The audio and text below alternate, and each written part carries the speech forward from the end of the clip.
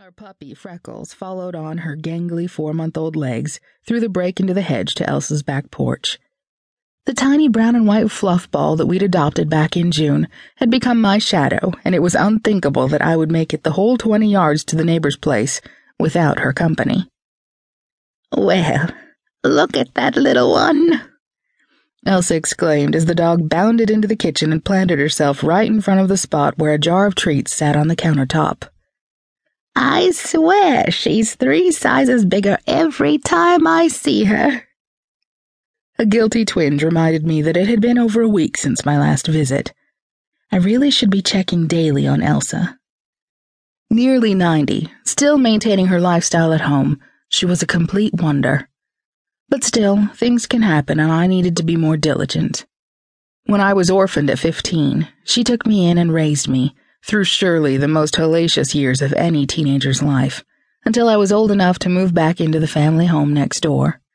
As my surrogate grandmother, surely she would know the whole history behind this surprise aunt in England. She adjusted her glasses and took the letter, settling into a chair at her kitchen table. I raided the cookie jar for myself and the treat jar on behalf of Freckles. "England? Well, isn't that something?"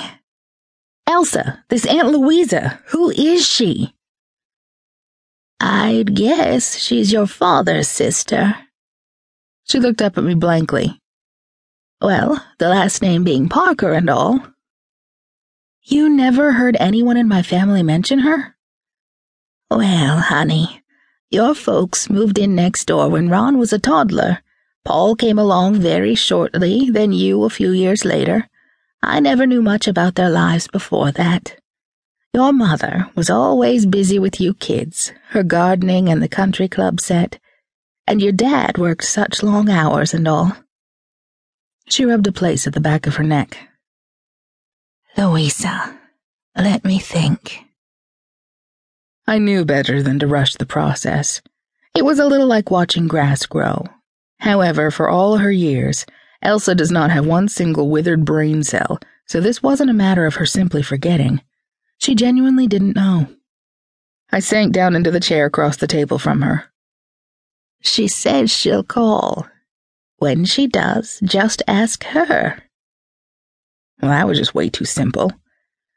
I gave Elsa a hug and trekked back to our side of the hedge, putting the aunt out of my mind as I tried to decide what to make for dinner when Drake got home. Of the two of us, my wonderful hubby is actually the better cook, and I often defer to his expertise.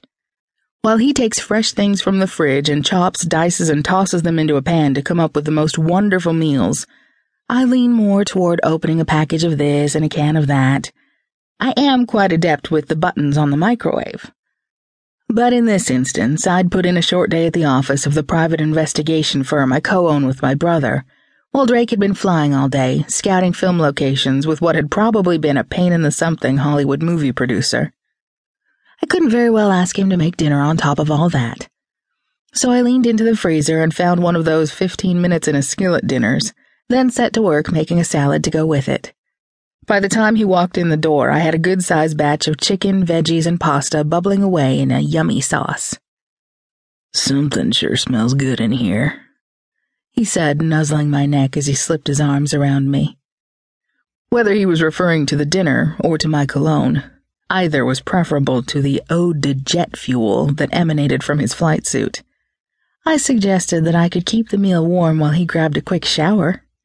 Luckily, he took the hint and emerged 10 minutes later from the bathroom in a considerably more desirable state. Although we will celebrate our 3rd anniversary in a little over a month, people tease us about acting like honeymooners. Catching a whiff of Drake's fresh, clean skin and seeing the way the ends of his damp hair curled around his ears. Well, I turned off the burner on the stove and undid the buttons on his shirt way faster than he'd buttoned them. The packaged meal was in great shape, congealed sauce over limp vegetables, when we emerged from the bedroom an hour later. I dumped the lumpy mess while Drake adeptly sliced some cheese and an apple, and we took the impromptu feast with 2 glasses of wine back to the bedroom, where we leaned against stacks of pillows and put a comedy movie in the DVD player. Freckles whimpered a little at the smell of the food, but soon gave up and went to her bed in the corner. I felt my eyelids grow heavy, and I guess I blinked out before the movie